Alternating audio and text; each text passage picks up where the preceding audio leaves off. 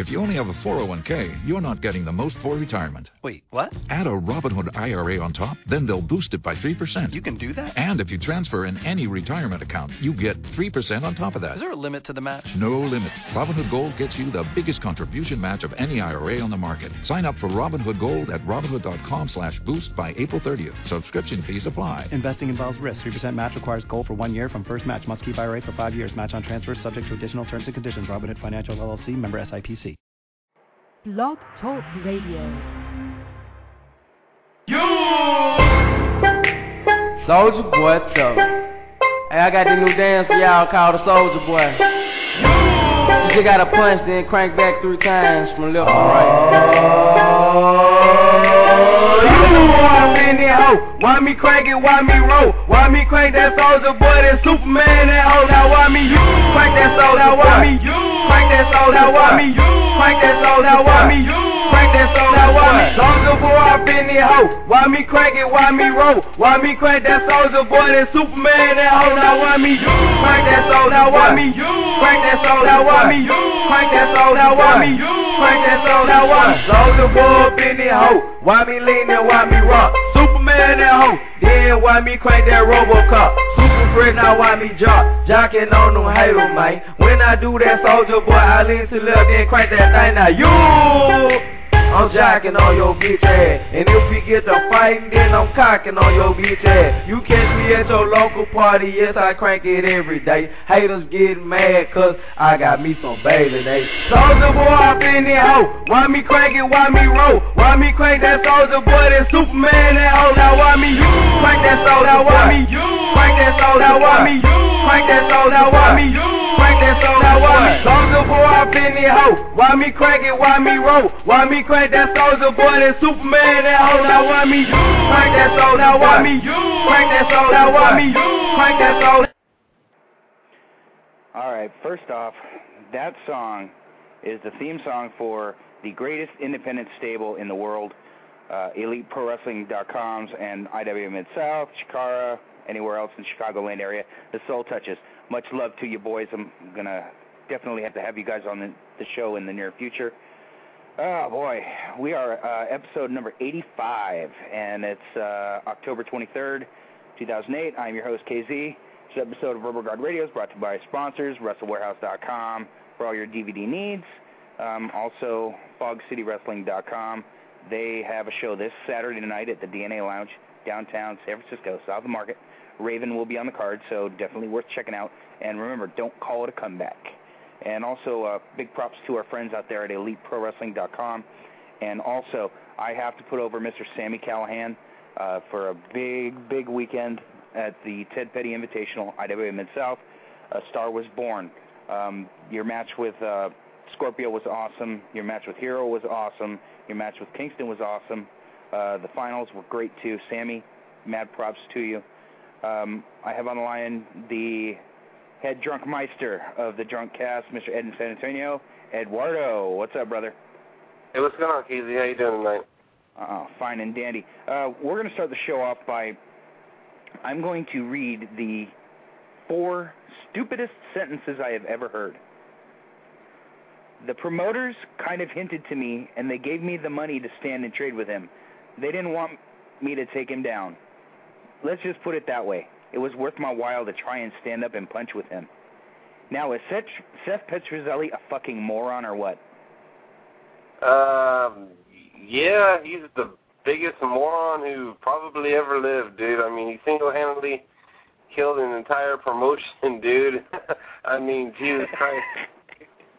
That's the biggest shame. Yeah, I mean, from what I hear, CBS was pretty, like, it was like 90%, 95% that they were going to buy the company, that they really want the company. And then when the scandal broke out, or whatever you want to call it, you know, how could they, you know, continue to even think about it, you know what I mean? So, yeah, dude, he just put a lot of guys out of work.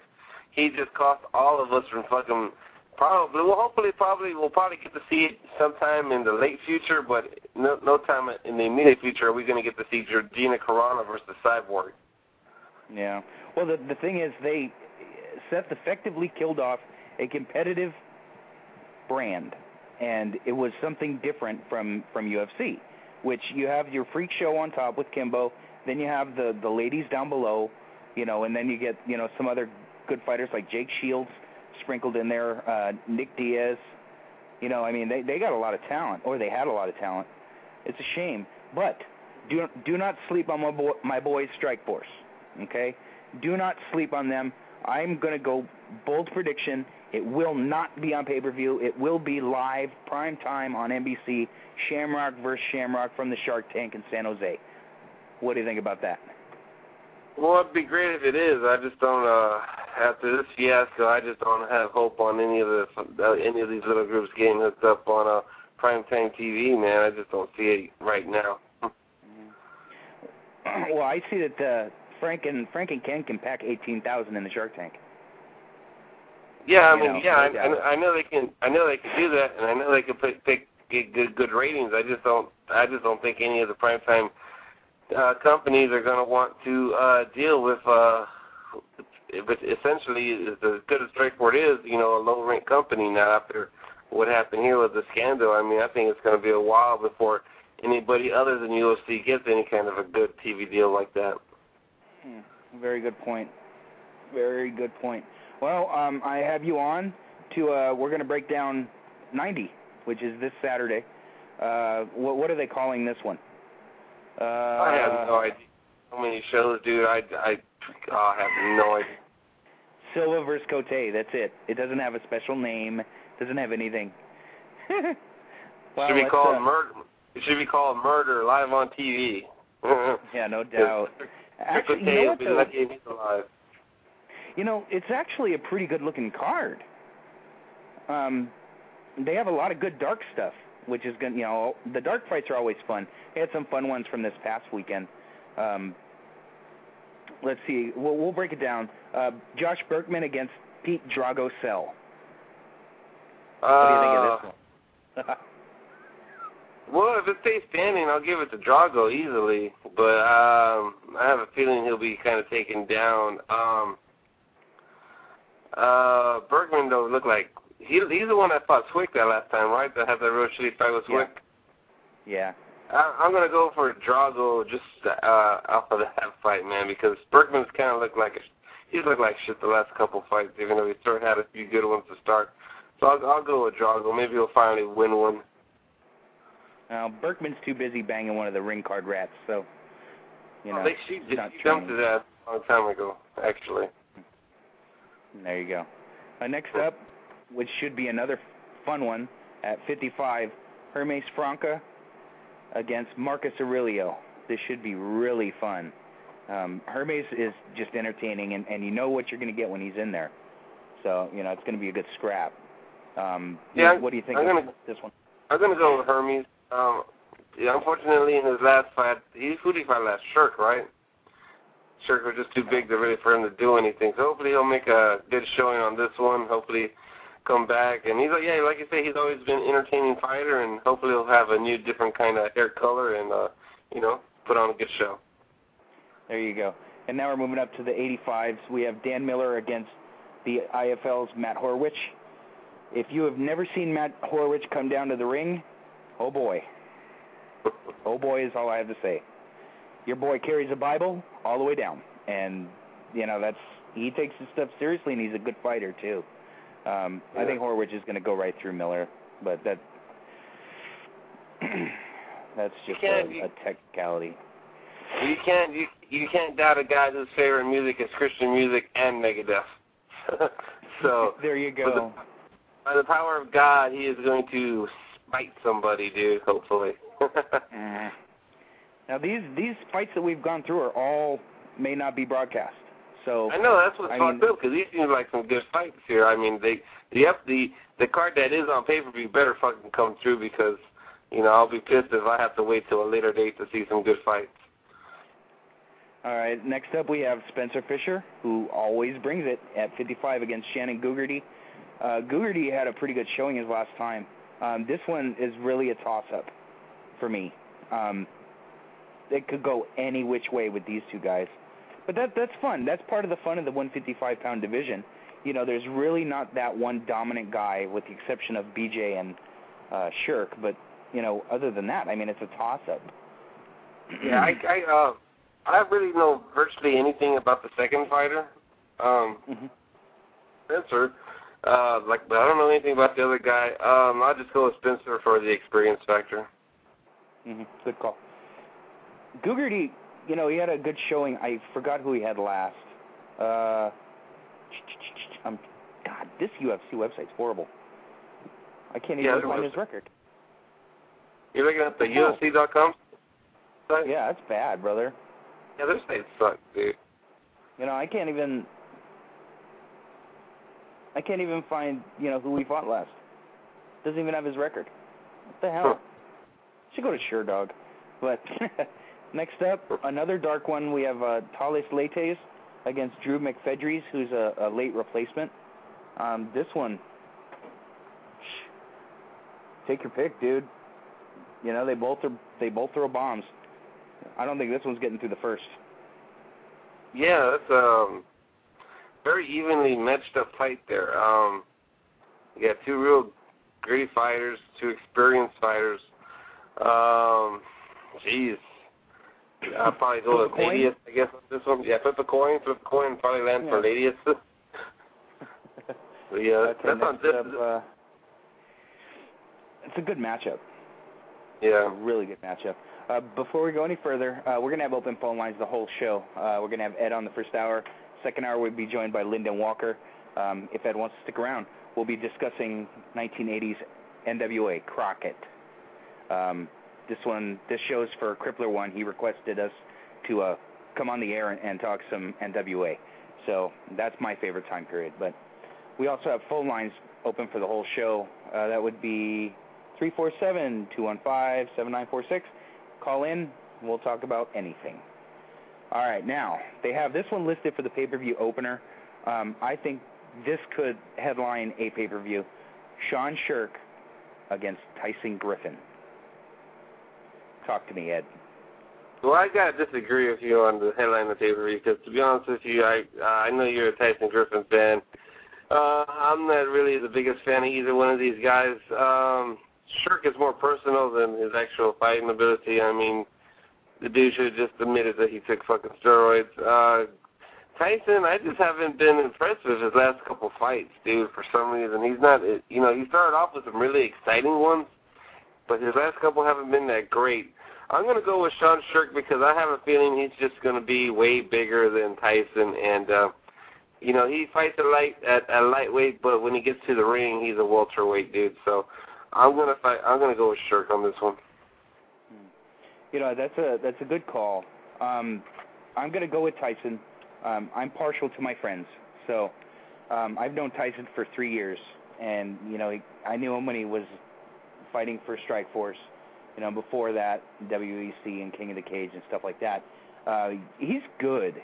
But the thing is, you're right, Shirk is a monster for 155, and I don't know if Tyson can hold him down. Yeah, by the time the fight comes up after the weigh-in, Shirk's back being welterweight, dude. I mean, the only person who even came, BJ whipped his ass just because BJ is like the greatest fighter in the world. But I mean, it's very hard to combat he's very strong. He's got that good wrestling base, and then when you top it off, that he's coming in bigger and stronger than everybody. I mean, it'd be hard for anyone to beat him, other than BJ Penn. True that. I mean, he's just a monster. I mean, they shouldn't even let him fight at 55 because he cuts too much damn weight. And then, hopefully, and then you never know, man. He might have learned his lessons on steroids. I'll be on the HGH, so you still have to worry about whether you're fighting the guy with an unfair advantage over you or not. I will always have doubts on him being clean. You know what I mean? After that one fail, especially the way he was so adamant about denying it. Yeah, I got to agree with you. The next one in the heavyweight division, Fabricio Werdum against Junior Dos Santos. I don't know. I don't even know why this is on the main show. There's so much down below that they could, move up instead of this crap fight. But for some reason, I don't know if it's Dana or it's Joe Silva, the booker. Someone's in love with Werdum, and I don't understand why. Verdun, isn't he the one that beat Brandon Vera when Brandon Vera started crying like a bitch? Yes. Yeah. Well, Verdun's all right. I mean, he's a pretty decent fighter. I think, if I'm not mistaken, shouldn't he have got like a title shot a while back? I mean, it seems like he keeps winning all these matches that are supposed to put him in contention, but for some reason something always seems to happen to push his title match back. So that's probably why he's on the pay-per-view to make it up for him, because I'm thinking he should have fought a while back for the title, if I'm not mistaken. So I'll go with him. I think he's going to win this one, keep up his winning streak. The next one's going to be fun. No Love Rich Clemente against Gray Maynard, Ultimate Fighters. This is going to be good. Clemente's got the fire under his butt for some reason. You know, he's taking his training more seriously. You know, and Gray Maynard's a machine, man. That kid's a natural. So this is going to be another pick'em for me. I have no idea. I think we're going to be the winners for this one. Yeah, but at the same time, it could also be a boring fight because there's always a chance to get Gray Maynard, just take him down and hold him. If it's face standing, of course, Clemente has a big advantage. If obviously Gray Maynard wants to take it to the ground. So now Gray has had some exciting fights. Hopefully it will be good. But I'm going to go ahead and go with the younger guy. I'm going to go with Gray Maynard on this one. And the semi-main event, we have the Pitbull Thiago Alves against ex-Koss, Josh Koscheck, late replacement. I think Koss is going to win this one and move up for a title shot. I mean, you can't deny the kid's got talent. Yeah, he's and he has a lot of fucking heat too. That's another thing. Now the thing is, obviously the question to ask is, what's his name make fucking weight today? Which one? Not Koscheck, the guy he's fighting. I have trouble with his name. Yeah, no shit, huh? That's the question. Will he make weight? I'm assuming he did, because I guess it would have been like on the front page of Brian's site. So, I'm not sure. Did he? He looked very impressive against Matt Hughes. Of course, Matt Hughes is older now. He's not in his prime. The guy came in way, way, way bigger than fucking Hughes. But then again, he's fighting a guy who's younger, in his prime, who's stronger than Hughes, probably even a better wrestler than Hughes when it comes down to credentials. And as much as I don't fucking like him, I think Koscheck can do it, but it's going to be a tough fight, dude. I mean, it could go either way, but I'll go with Koscheck because when it comes down to it, I figure that he could just take him down and sit on him if he has to. Yeah, I think Koss is going to take this one, and he gets his title shot if he wins. So I think him and St. Pierre could, they could pop a buy rate. I think they could. Well, he's not going to be fighting Pierre Casey. He's going to be fighting BJ Penn. I disagree with you on that one, but that's a whole different animal. We'll get to that in a few months. Oh yeah. Oh yes. That All Access is going to be fun.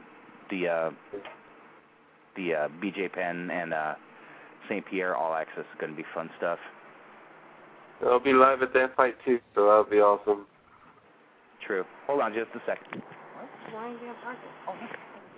Okay. Sorry about that. Wifey's on her way out. The main event, obviously, the Predator will be eaten by the Spider. So, just the question is when and how. I'm going to say Silva by armbar in the first. I'll say Silva by knockout on the first, so he's actually going to do what Junie Brown couldn't do. When to finish the fight in the first round by knockout. Can you believe that crap last night?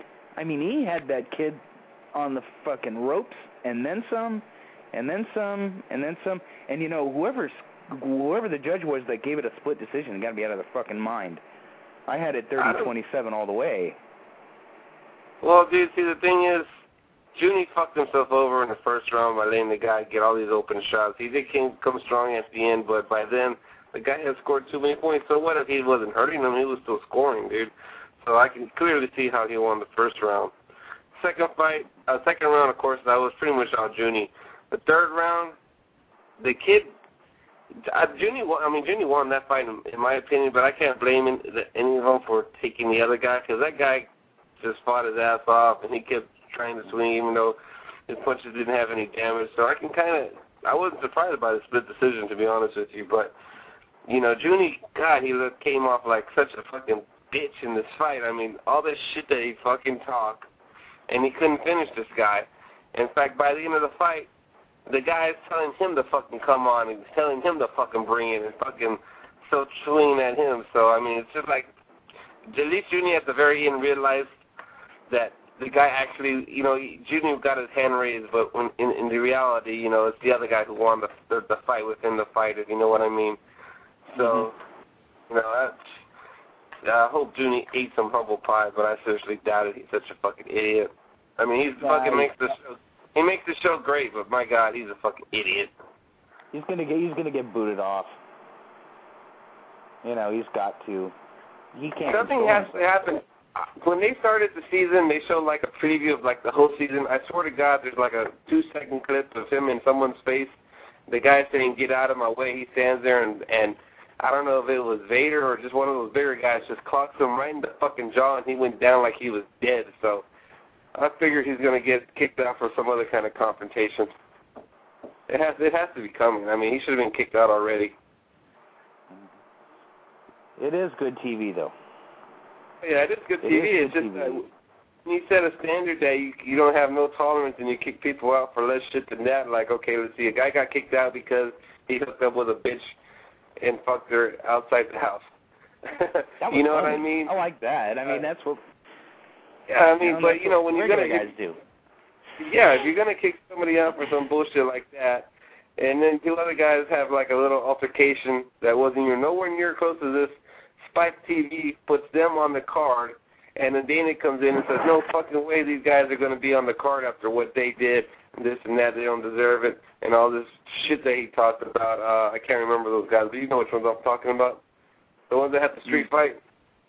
Oh, yeah. And that was last season, right? I think? I think it was 2 seasons ago. Yeah, that dude got dropped on his head. Yeah, he got dropped on his head. The other guy got sucker punched.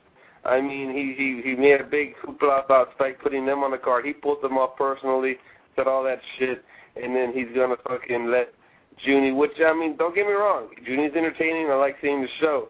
But when you set precedents or a standard about kicking people off for certain shit, and then you let a guy come in and do shit that's 10 times worse than anyone who ever got kicked off, and let him stay and give him his warning, and the next fucking day he's jumping in the fucking cage to go after a fighter who already won his fight.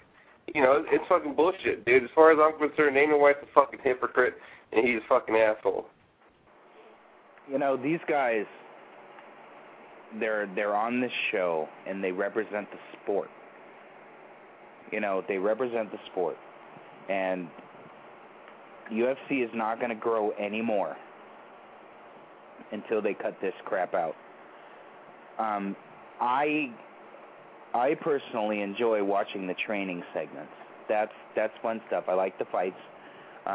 They should do more personality profile type of thing, and you know, instead of feeding them alcohol. Well, the thing is, I like the show. Like I like the show. I love the show. And if Dana wouldn't kick anyone ever off the show, I wouldn't give a fuck. It wouldn't make a difference to me.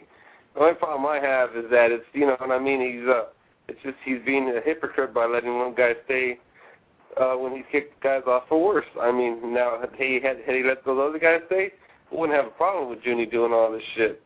But, you know, he made this decision on his own. So, I mean, that's the only problem I have with Dana on this season.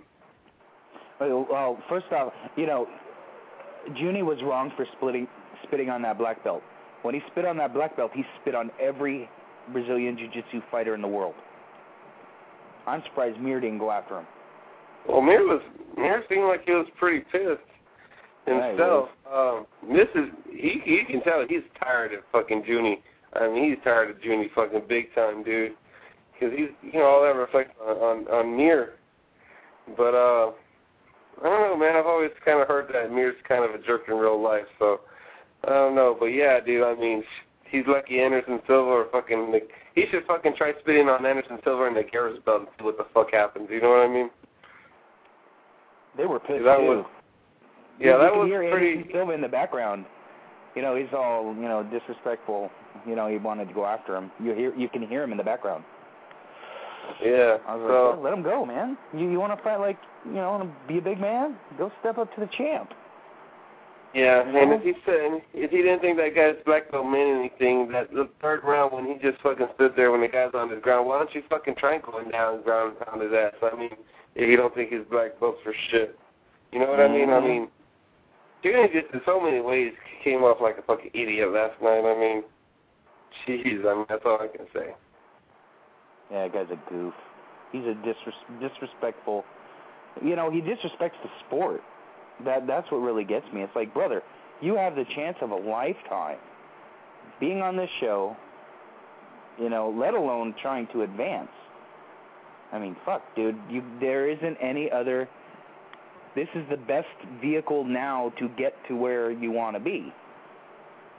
And he's just pissing it away like an idiot. After the season, they need to book him against Matt Horace and fucking let Matt Horace fucking pound the fucking power of God into him or something. Maybe he'll snap. True, very true. Well, what do you think about next season? It's going to be the UK against the United States. That's going to be pretty cool. I think it'll be a landslide for the U.S. side. I think the better UK fighters are already on the fight cards. I don't have a lot of high hope for a lot of these guys. We might be seeing a lot of. I mean, I think they're going to be real cool characters. Don't get me wrong.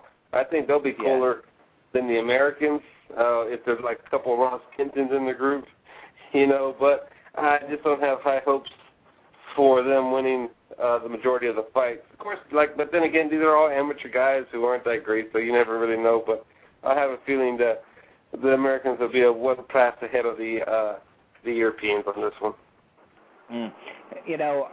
I'm going to hate the show because if they get Bisping as a coach, God, I hate that cocksucker. The way he talks, I hate him. I do not like him. Well, what's the point of having Bisping and Franklin as the coaches? Franklin's not even fighting that fucking middleweight anymore. Well, Bisping's obvious because the Ultimate Fighter tie-in and then the UK. Yeah, that makes sense. It should be Bisping and Anderson Silva. That way Anderson Silva can fucking kill him at the end of the fucking series. There you go. Let's email Dana White real quick. Actually, you know what? Never mind Dana White. Let's email Joe Silva. At least Joe returns emails. Dana doesn't. Dana can give two shits. But, like he would say, I don't give a fuck. I love that drop. That's good stuff right there. I wish I could get the Ultimate Fighter uncensored just to hear Dana's tirades. I mean, is there a better promo guy in any type of combat sport currently? Dana's the best promo. Yeah, it's pretty close. I mean, there are guys who can do it, but I would probably put Dana on top. You gotta put both Shamrocks on there. You gotta put Tito kind of in there. Who the hell is good at cutting? Brock's fucking pretty good at cutting promos, to be honest. DSP, sometimes he's awesome, sometimes he's not. Sarah's actually pretty good. Matt Hughes is fucking arrogant as fuck. He's, I mean, it just depends. They all have different, something that makes a lot of guys different, agree on their promos. But overall, Dana's probably on top of that list. You're right. Yeah. When he has a meltdown, brother, he has a fucking meltdown. And that's always fun. Every couple weeks or, every month or so, he has a meltdown and loses it. But you know what? Hey, that's all good, man. Now, I got to ask you, did you listen to the last Tough Talk? I did hear it, but I was kind of like doing something, so it was just on in the background. But I heard the majority of it. Did you hear the interview, right? Ratner? Yeah. Yeah. Uh-huh. Yeah, that was good stuff. Ratner's, he was a big addition, because his name carries a lot of weight, with a lot of different commissions, and that's a big time weapon to have in your pocket when you're trying to move into places with that don't sanction MMA. So obviously, it's New York. New York's the next one. Do you think we're going to see, UFC in Madison Square Garden? Eventually, but I still think it'll be a couple years away. I mean, supposedly they had it in the bag for this year, but it didn't happen. So you don't think that Vince would give a little payola to not have them in the building? Actually, I could see that happening. But I think UFC is in a position where they could, throw Madison Square more money themselves. You know what I mean? So I don't know. What's the point? I mean, it's not like it's TNA. So what if some other company goes in there and has a show there? I mean, you know what I mean? I don't think Vince would care unless they were like a wrestling company. Then he would care more. But I don't think there'll be anything like that going on. Yeah, I don't think so either. Well, they've announced the execution date for Andrei Arlovsky, January 24th at the Honda Center in L.A. He will be annihilated by Fedor. I may have to go down for this one. Do you think that Arlovsky has a chance with Fedor? I really don't think so, but nothing would make me happier than to have him get a lucky punch to start the fight and knock out Fedor. And then we can fucking end this fucking myth about Fedor being the greatest heavyweight in the world. Either that or hopefully they'll work something out where he could fight Brock or something in the UFC, but it just pisses me off that and he probably is the best heavyweight in the world. It's just, he doesn't want to fight the best fighters in the world. And Arlovsky is good and great, but then again, he did lose to Tim Sylvia twice. So, you know what I mean? He's more named. I think he's actually overrated somewhat to a degree. But I don't know. We'll see. I'm not really the biggest fan of Affliction. I don't think they're going to be around for too much longer, especially if they're going to pay outrageous amounts of money to some of these guys. But I don't know. Fedor probably just going to destroy him like he did Sylvia. Yeah, I think so too. But the thing is, you can say that he's the best heavyweight in the world and yada yada yada, but he's not in the UFC. He's not fighting the best guys in the world. Obviously, he's fighting UFC leftovers, guys that weren't re-signed or guys that were cut. It's a shame, and we just lost Ed. So we should get Ed back here real quick. Those that are listening, F4WOnline.com. On the front page, you can download the free Dr. Keith Lipinski show. Dr. Keith has a pretty good interview with Kevin Nash. Check out the doc. He's pretty good. As far as the Chicagoland area goes, Doc is the man.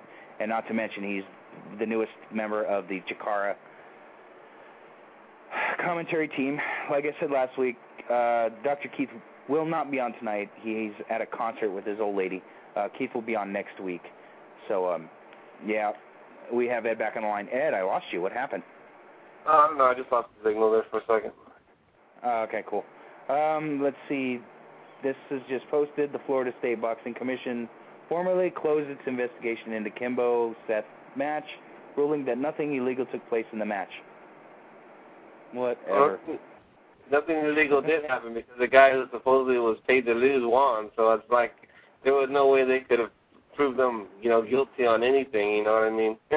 It would have been one thing for him to get knocked out, Seth to have gotten knocked out and say, hey, how they paid me to get knocked out, but the motherfucker wanted to fight, so I mean, as much as you can say it was fixed, the wrong guy won, so right there, that in the story.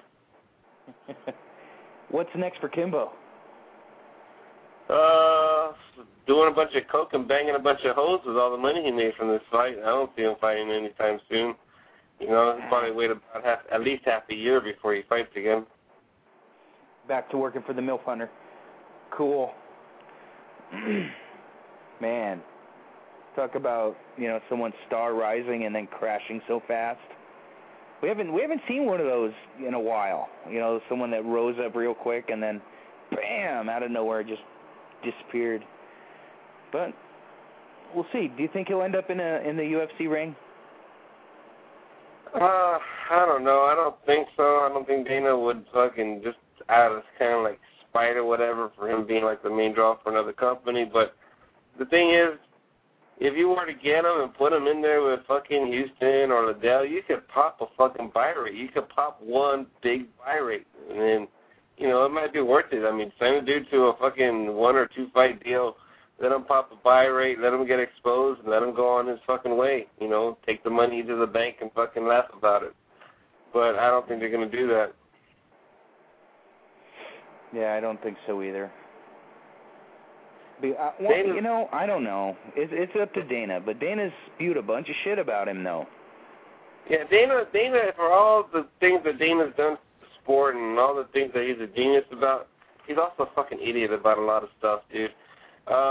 Like I just said, Kimball would pop at least one buy rate. Gina Carano would be a fucking superstar for fucking the UFC, but he don't want to touch women's fighting. It's just fucking get your head in the fucking in present time, dude. It ain't the fucking 50s and 60s, you know what I mean? Fucking women are fucking can do what guys can do, whatever, dude. Let them fucking do it, dude. Fucking let Gina be a superstar. Let her be a spokesperson for your company, dude. Send her all over the fucking world, dude. Fucking open up doors everywhere.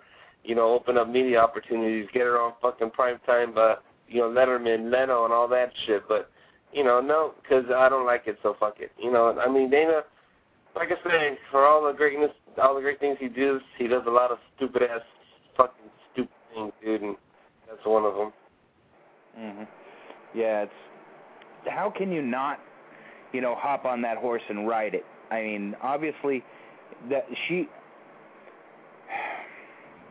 Kimbo was Kimbo, but Gina Carano carried Elite XC. That's my honest opinion. You got the freak show, stuff with Kimbo, but then you had a very hot chick who could go in and bang, and I'm all down with that. That's cool. She's smoking hot, but she's the farthest thing from a diva, and that's a pretty fair comparison. Now, do you think anybody's going to try to pick her up? Like Affliction maybe picking her up, or I think she's going to fight for Strikeforce, but that's just me.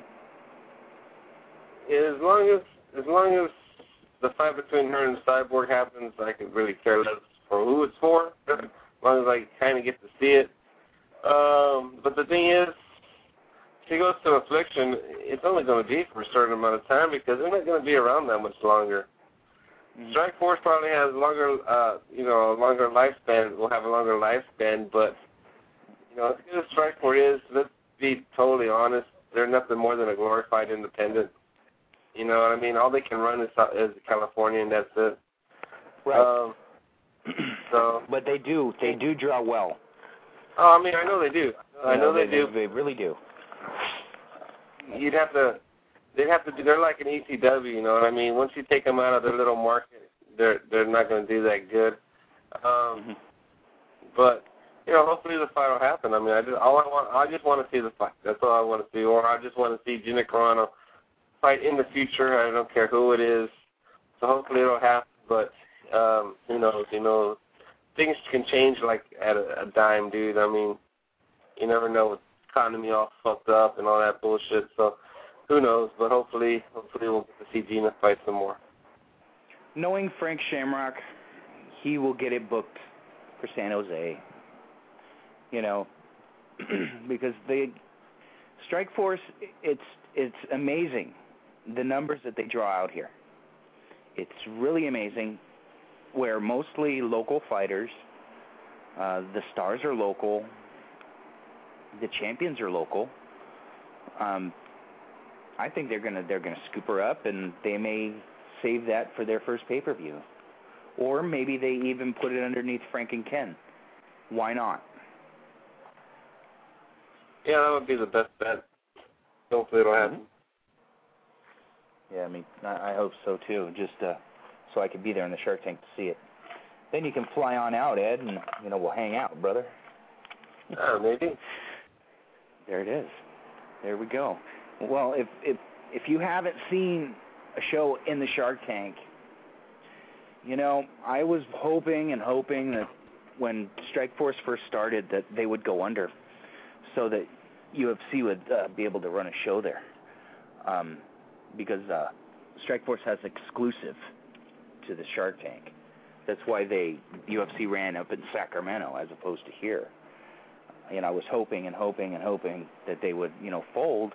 But then, after the first show, I was blown away. I was like, okay, this is good stuff. And now I'm firmly behind Strikeforce, and, I think they're a viable brand. And hopefully NBC will decide to do the primetime thing. Because, Strikeforce doesn't really put over other talent, and they just, they have their own guys, they have their own champions. They just announced for the next Shark Tank show, the main event, Josh Thompson will defend the Strikeforce lightweight title against Yves Edwards.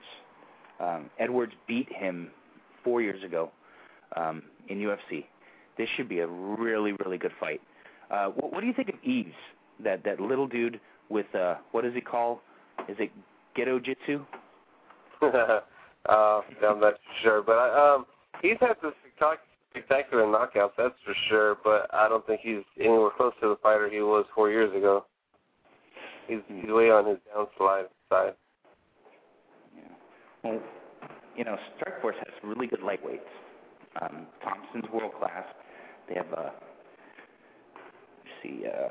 Gilbert Melendez, who trains with the Diaz brothers for Gracie. He was the one that lost in the first Strikeforce. But yeah, Jake Shields, they're all together. So Shields is going to end up with Strikeforce, hopefully, if UFC doesn't throw him the money. Do you think UFC is going to go after Jake? I think they'll go after him. I just don't think they're going to offer him huge money. But I'd like to see Jake in the UFC. He's one of the few guys from Elite that could actually be in the UFC. So yeah, hopefully whatever happens, it'll be for the best for him. Hopefully someone will give him some good money. Well, I hope he shows up in Strikeforce. Just they need to bolster their 170-pound division. It's it's a little light. They're strong in the lightweights. That's where Clay Guida first came to prominence. That was the first time I saw him. I was like, oh, star. All right, let's see. Oh, any pro wrestling news that you want to talk about, Ed?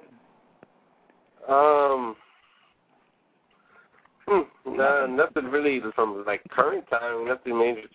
Okay. Let's talk about the new thing.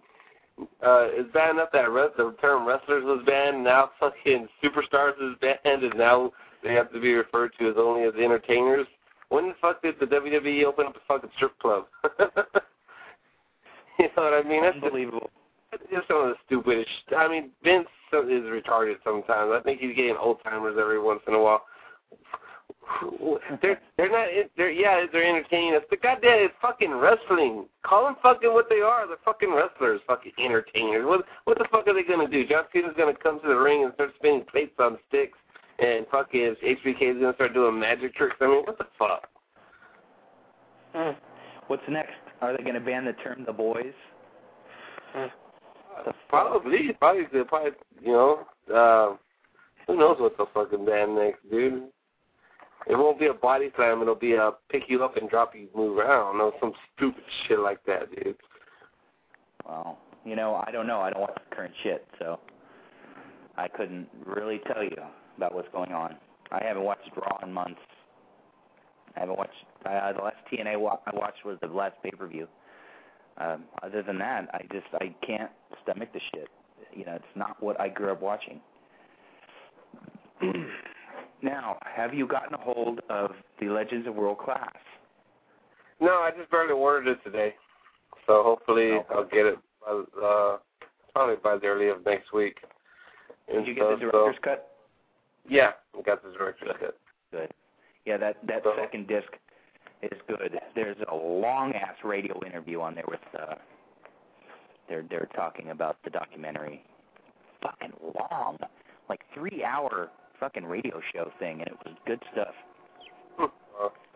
Yeah, I mean, I got a lot of feedback from that show, man, and I didn't even think we even really broke the ice on World Class. I mean, as soon as I get this disc and watch it, I'm going to send it to Peach, and we're going to do a part 2 and pretty much just do a World Class show and shit. Now, are you ready for me to shock your mind, Ed? Go right ahead. I got positive feedback from my appearance on your show for that one. Oh, really? Wow. Unbelievable. But it's your boy Kerpler 1, though. It was your boy Kerpler 1. So that's why I'm having Lyndon Walker on in the second hour. We're going to do Strictly Crockett, NWA. Well, that's Mr. Positive, man. He ain't got a bad thing to say about anybody. Oh, we're going to have fun. And you'll get to meet him at WrestleMania, because I think I'm going to be sitting with him and his friends. But yeah, he'll definitely be at Mania. Awesome. Have they put the packages on sale yet? I believe the packages are, you can get the packages, you just can't, the tickets just for buying the tickets aren't on sale. Okay. Because, yeah, I want to stay in a hotel because, they don't let anybody in. So, yeah, they block off the whole thing. So, yeah, I'll be there with Jeff Dino, the owner and operator of WrestleWarehouse.com. Check out our shoot interviews. Cheap plug. Not to mention SoCalProWrestling.com. Cheap plugs. Got to support the sponsors, brother, or they don't pay me. What, you think I do this for the fucking fun of it? Shit, I get paid, brother. But anyway, enough about that. All right. Well, we have about 15 minutes until Mr. Walker will call in. Ed, I'm going to give you the office. Whatever topic you want to talk about, we can talk about. I'm actually a little unprepared. It's a shoot, brother. It's a shoot. No format here. Shoot, I did finally, for the first time ever, thanks to you, actually, I finally got to see some fucking Ring of Honor. And I got to say, I highly enjoyed that pay-per-view for the most part. That was good. Well, what did you think of the Machine Guns match? No, not the Machine Guns. That was a different show. Yeah, that was a really good show. It's blow-away stuff. It's just it's too much. Yeah, it is. Like, they probably should have ended it with the Dragon match. I thought the Jimmy Jacobs and this and everything was a little too much. I mean, it wasn't bad. It was a pretty good brawl, but, it wasn't, by then, it wasn't anything that really stood out, you know what I mean, except for the one spot where Necro pushed over the ladder. And that was also, like to say, the first time I finally got to see the Necro Butcher and see what all the hoopla was about. And I gotta say, I was entertained by him.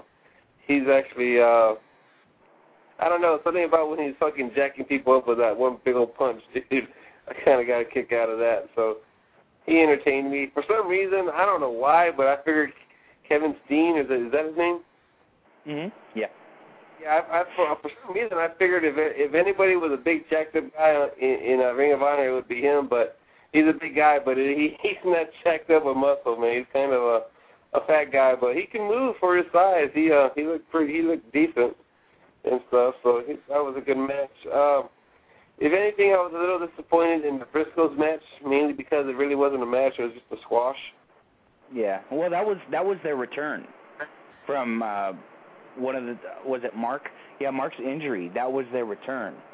So they, Gabe wanted to, keep him strong, and I think is it this weekend?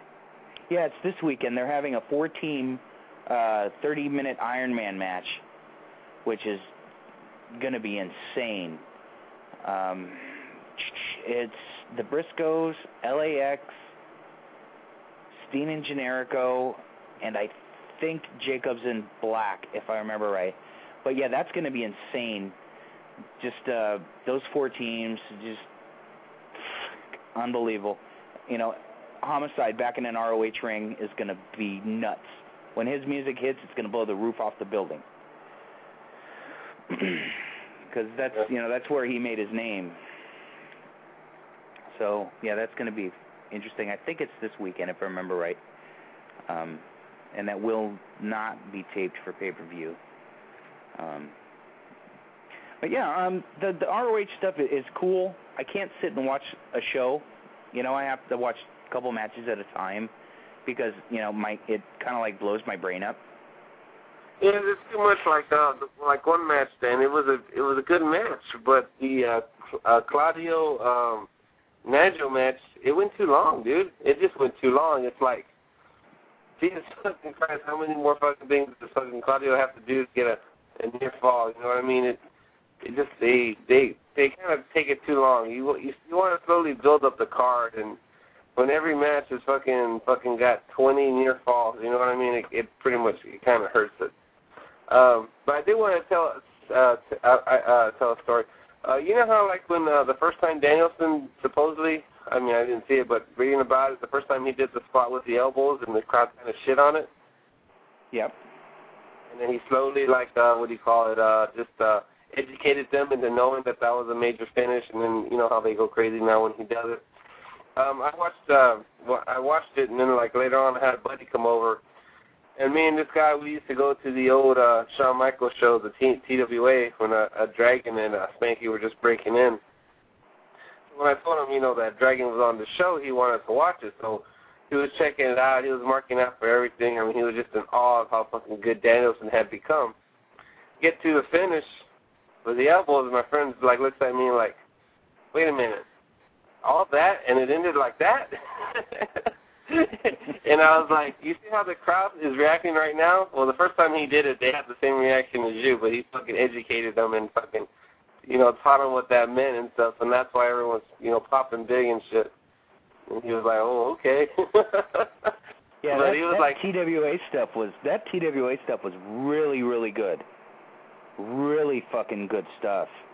I mean, well, not all of it. I mean, Spanky and Dragon, but obviously you never saw the, what the fuck were they calling themselves there? Solomon Grundy and Tugboat Taylor. God. And then they had the little midget fucking mascot called Nugget. And shit. And they had like a big tiger shark or some shit like that. So, yeah. It wasn't the very first couple episodes were like great, dude. It wasn't until Spanky and Dragon started fucking showing what they got, and then the show picked up, man. When they let old Solomon Grundy and Tugboat Taylor off the show. Well, you mentioned Claudio during last month, the Ted Petty Invitational by IWA Mid-South. Claudio, was a second round. It was a second-round match. He had a great match with Dave Taylor, of all people. Good, stiff European-style match. And, you know, those people that think that Dave Taylor's washed up, no fucking way. He was going. He had a really good comedy-type match with Tracy Smothers the first night. And the second night, and then his only match with Claudio was just an unbelievable match. I was really surprised. There was some really good wrestling in this year's Ted Petty. Really good stuff. I did love that spot on the pay-per-view where Claudio does the, not an airplane spin, but basically it's an airplane spin. Yeah, the big swing. Now check this out, bro. He just kept going and going and going and going. I couldn't believe it. I thought he was just going to fall down himself after that shit. Now, in the finals of the Ted Petty, it was Drake Younger, Claudio Castagnoli, and Sami Callihan. And Sammy and Claudio were brawling outside. and Claudio gave him the big swing outside, but through chairs. Oh, wow. I was like, oh, dude, yes. Claudio's getting hardcore. But, yeah, that was a fun stuff there. You know, the only problem with the ROH pay-per-views is I really don't feel the storylines. Yeah, they really didn't seem to have, like, I mean, they had, other than the Arias Jacobs, there never really seemed to be a storyline involved in anything, to be honest with you, or at least if there are, they didn't really, you know, promote it on the pay-per-view. Yeah. Which is fine. I mean, it needs more time for longer matches. It all depends on what you like, you know what I mean? I could have used a little more storyline, maybe a little less off, you know, take out some near falls and add a little more storyline to it. I think it would have been a better little mix, but that's just me, you know. But, you know, it was a good show all in all. I can't complain at all. Tremendous. Yeah, that's good Well, stuff. I think they're... KZ, I have to ask you. Sure. Ask away, brother. Yeah. In honor of my co-host, have you texted Evan's name to the WWE thing? No. Well, you need to get on it, KZ. We got to get Evan on the fucking show. That way I can have the first ever ECW heavyweight champion on my show. I'm not paying for it. Yeah. Nah, I broke down and actually voted once, man. Hey, man, talk about getting lucky and something falling right in your lap, brother. Jeez. I can only imagine how many times Pete has voted for him. He might be taking out a bank loan or something. Jeez. Horrible. Hopefully, horrible. I'm still worried though that you know, Finley might get it just because, you know, he's a bigger name and you know how fucking WWE fans are. But hopefully Matt Horowitz, by the power of Matt Horowitz, fucking a miracle will happen and fucking Evan Bourne will fucking and win it. And you know they'll have a good match. I'm for sure he's not going to win the title, but they can steal the show. That's for damn sure. Mhm. Now you know this is going to be the gauge. They're going to gauge how over Evan is by this vote. The vote is bigger than just this match. You know, it really is. Because they're going to look at those numbers and they're going to see, hey, this kid's over. Let's push him. But yeah, hopefully. I hope it all works out, dude. I mean, he's the most exciting dude that they have on TV, dude. I mean, I think in the long run, I think he could be a bigger star than CM Punk will be if they give him the chance. But, you know, he's a lot smaller than Punk. So, you know, that always hurts you, dude, is your size, no matter how good you are. True. Yeah, I knew when I first saw Seidel, I knew he was going to be good. I knew he was going to be good. Just the way that he moves in the ring, and I mean, you know, not even looking at the moves he does, just the way that you know, his body language and, you know, his facials and everything, you know, not just the flying stuff. You know, he's really, really good. The matches he had with Delirious, you know, that's where he made his name, and those things were nuts. They were just really, really good. But, yeah, hopefully, you know, Matt does get in there and he gets the votes, just because the kid has got so much talent, and it's raw. You know, he's not much of a promo yet. You know, but it's not like they've really given him a chance to shine anyway. Yeah. But yeah, the future's bright for him. That's you know, that's what I got to say about that one. Yeah, as long as he doesn't get anybody with a shooting star press, you know, and they let him keep using it, you know, the sky's the limit, dude, for him, to be honest with you. Well, speaking of shooting star presses, where in the hell is Paul London? Probably on janitorial duty when they do the shows in the back. Probably have to follow McMahon around with the fucking broom and a fucking sweet pan or something, dude. I don't know what the fuck. I mean, God, Jesus Christ, because the dude fucking laughed on one fucking little skit, dude. The motherfucker's career is ruined basically in WWE. It's pretty sad. Well, it's a shame because he's a damn good worker. Yeah, he is. it's a real shame. They should just fuck, dude. I mean, I'm sure he's happy making the money and not really having to work for it. But you know, the dude's in his prime, dude. Let him, let him go back to Ring of Honor or fucking somewhere else, dude, or have kind of matches he can have somewhere, dude. You know what I mean? Instead of just having him be in fucking, I don't even know what do you call it, dude? Fucking just like him and Elijah. You know what I mean? They're just. What's the point of keeping them around if you're not going to put them on TV? Yeah, no doubt. At least send them down to developmental. Let them work with the younger kids. Yeah, you could do that. Do something with them. It's so stupid what people get punished for in WWE. I mean, they get punished for some of the stupidest shit. I mean, look at MVP, dude, just because he fucking made a little funny joke about some guy looking at his dick. He's got to fucking do a job every week now. It's more than that, brother. Okay. I can tell you that for sure. It's more than that. I would hope so, because that would be a stupid reason to fucking fuck somebody's career up. Well, it is wellness related. So that. No matter what the hell Brian or Dave says, it's wellness related. And I know this. And I can't get in any more, but that's... he's a continual,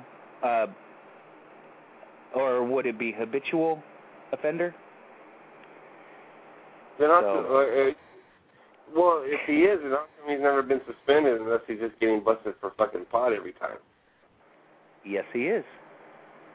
Well, I'm sure he's not the only one, though. I'm sure there's a lot of guys who are getting popped for fucking weed. I mean, it's just a little fine, basically.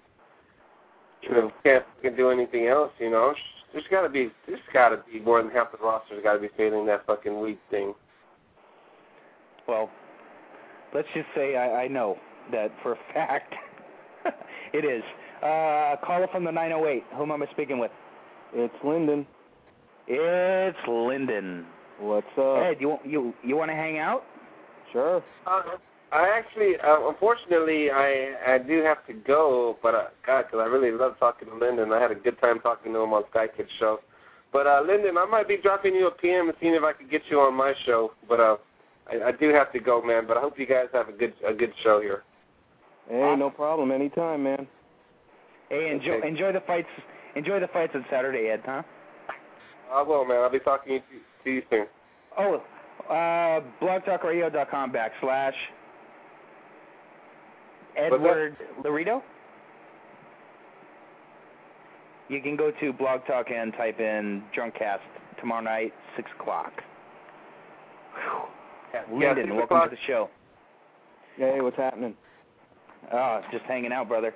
I want to get out of the year 2008. Let's step into the Rubber Guard Radio time machine, and we are going back to 1986. We are in the Carolinas, the greatest time to ever be a wrestling fan. Crockett, 1986, the National Wrestling Alliance. We got Flair on top, Horsemen in their prime. Let's talk TV, brother. You watched the Cornette burning of Ronnie Garvin today. I watched it again. After you told me you did that, I watched it again. Good stuff, brother. Let's talk about it. Yeah, tremendous piece of business. Shall we give everybody the background in case people don't know what we're talking about? Go for it. All right. Well, I didn't watch the show. I watched just the angle. Oh, okay. I didn't watch the whole show. So the important newly uncovered historical fact actually comes after the angle, but I'll get to that in a minute. Basically, to catch people up, I guess we'd have to start with Barry Windham, because he was, part of the deal. He was supposed to come up to Crockett in '84 after Dusty came up from Florida. He got screwed on his first paycheck, walked out, went to the WWF, got burned out on their schedule, wanted to come back. Dusty talked Crockett into taking him, but Crockett said, I don't trust the guy. Let's stick him, in the mid-card and let him prove that he's going to be here for the long haul. So they put him in a tag team with Ronnie Garvin and had them feud with the Midnight Express for the U.S. tag team titles. From there, it led to the big angle that we're talking about, where Cornette throws a fireball at Ronnie Garvin, burns his face, and pretty much from there it gets over to the point where it ends up with the next year of people challenging Flair on top, coming straight out of this angle, because the shocking move that got the thing over like absolute gangbusters was after all the baby faces come pouring out of the dressing room to check on Ronnie Garvin. Here comes Jimmy Garvin and Precious out of the heel locker room as Jimmy Garvin turns face, gets the angle over huge as this super serious deal, checking on Ronnie Garvin. They have the cameras, a great job of making, this is how you make something on a wrestling show seem real.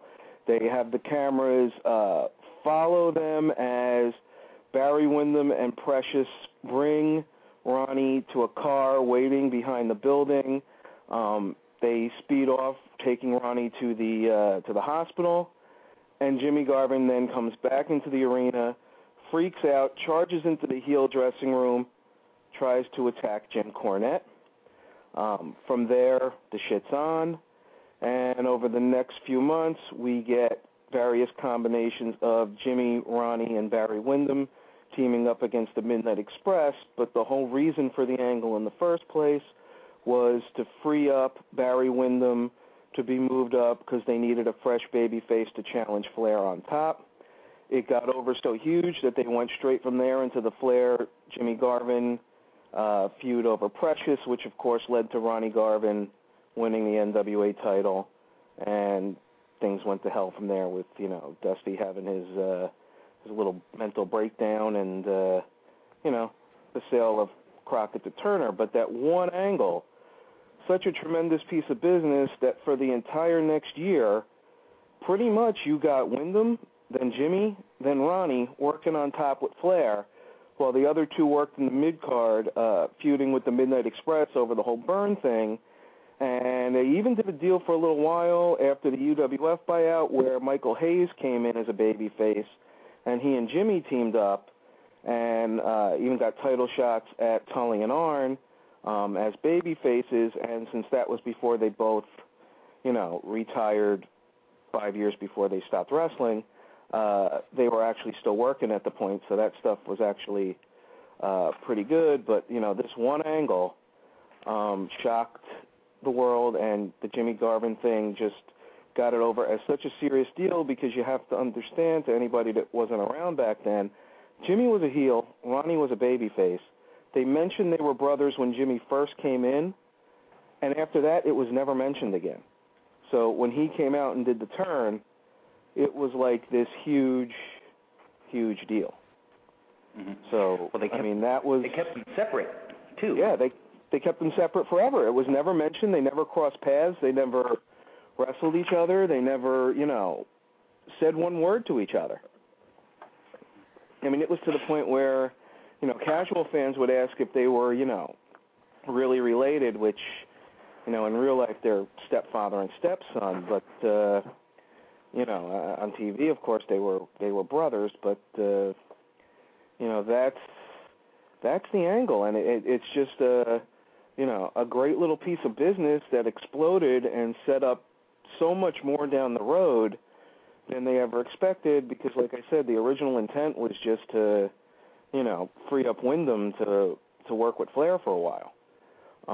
So, that's the deal with that.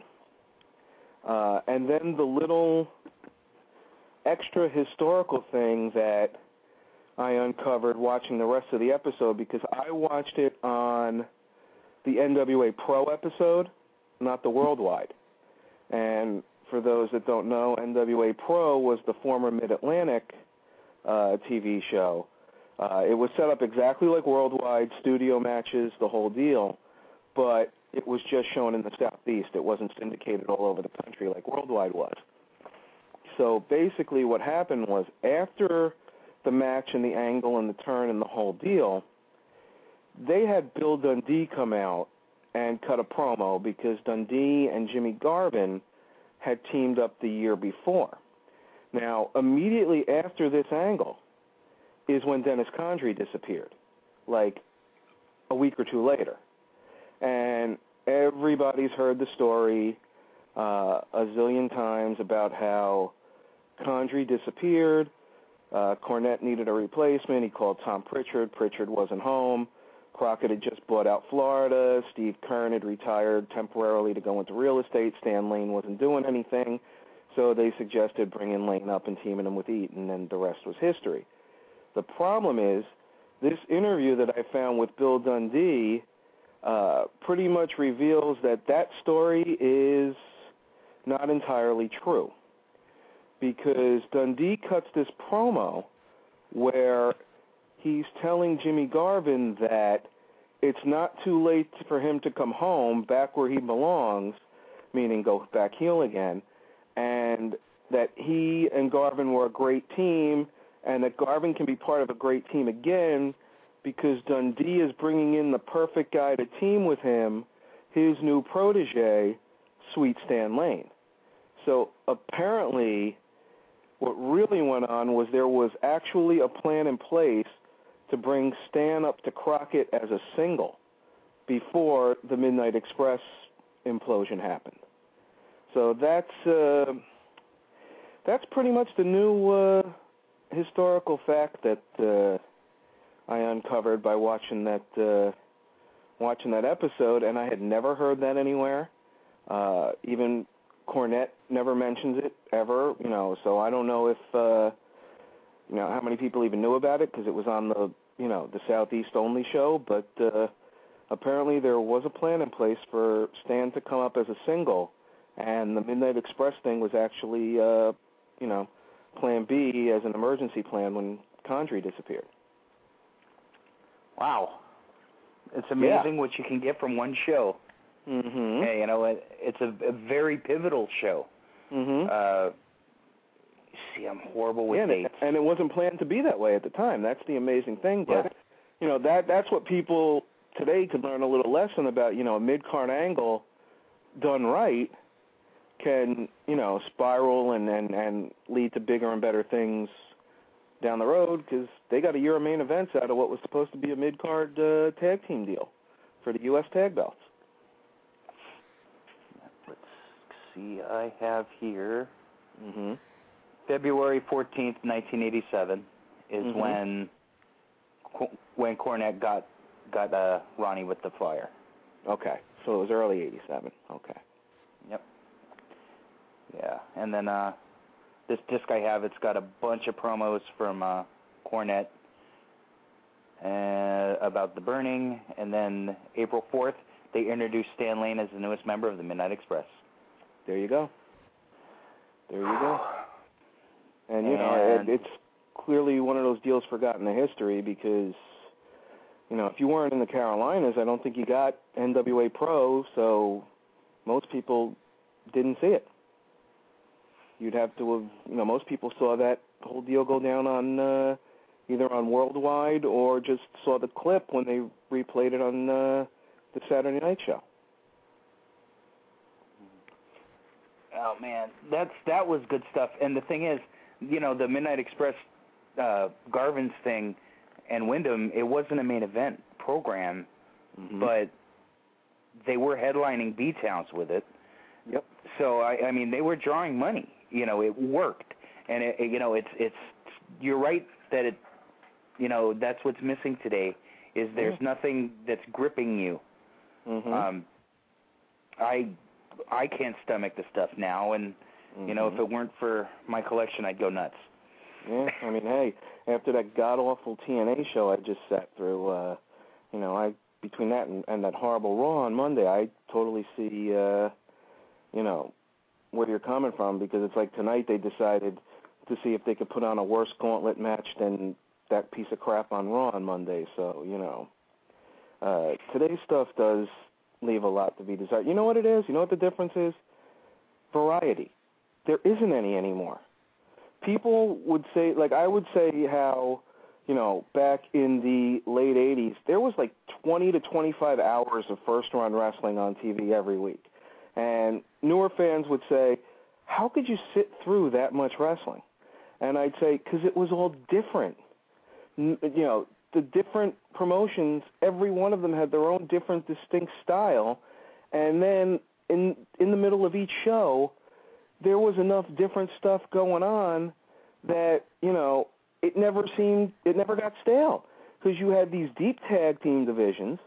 You had, these mid-card feuds that were self-contained, but, the people were sucked into them. And you'd have the brawls, you'd have, whatever. You'd get a great 20-minute draw on TV, at least every few weeks. I mean, there was enough diversity between the different styles of wrestling that were available and then what was delivered on each show that you could sit through 20 hours of wrestling a week and never get bored with it. And today, I mean, how many people do you know that can't sit through the 7 that we get now? Exactamundo. Mm-hmm. And the thing is, it's too much the same. Mm-hmm. Well, that's where WWE made their big mistake with the brand extension, because from a business standpoint, the whole purpose of a brand extension is to bring in more customers by expanding your product line. When Coke decided to do a brand extension, they didn't come out with Coke 2 or Coke Jr. They came out with Sprite to bring in additional customers. WWE never got that. They did their brand extension and basically turned SmackDown into Raw 2. And, if they had half a brain in their heads, they would do much more to make the two shows more distinctive, make the one more the quote-unquote variety hour and the other one the sports kind of show, or, do something to make them seem like two separate promotions rather than the same show just on two different nights. I have to agree. Let's take a call. Caller from the 504. Whom am I speaking with? Hey, what's up, KZ? It's Crippler One. How you doing, man? Hey, brother. Thanks for calling in. This show is for you. I appreciate that. I did get the PM, and I was really looking forward to this show, and I was able to catch most of it with you guys talking to yourself and Lyndon Walker, is it? Mm-hmm. Okay, cool. So yeah, I was able to catch most of the show, and the background on the stuff with Stan Lane and Jim Cornette with the fireball, dude, I didn't even know any of that, so that was definitely cool to hear. So yeah, it was cool to watch. That's storytelling. Mm-hmm. Oh yeah, that's definitely storytelling. Yes, it is. People, when I was younger, people had General Hospital, they had Dallas, they had Knots Landing.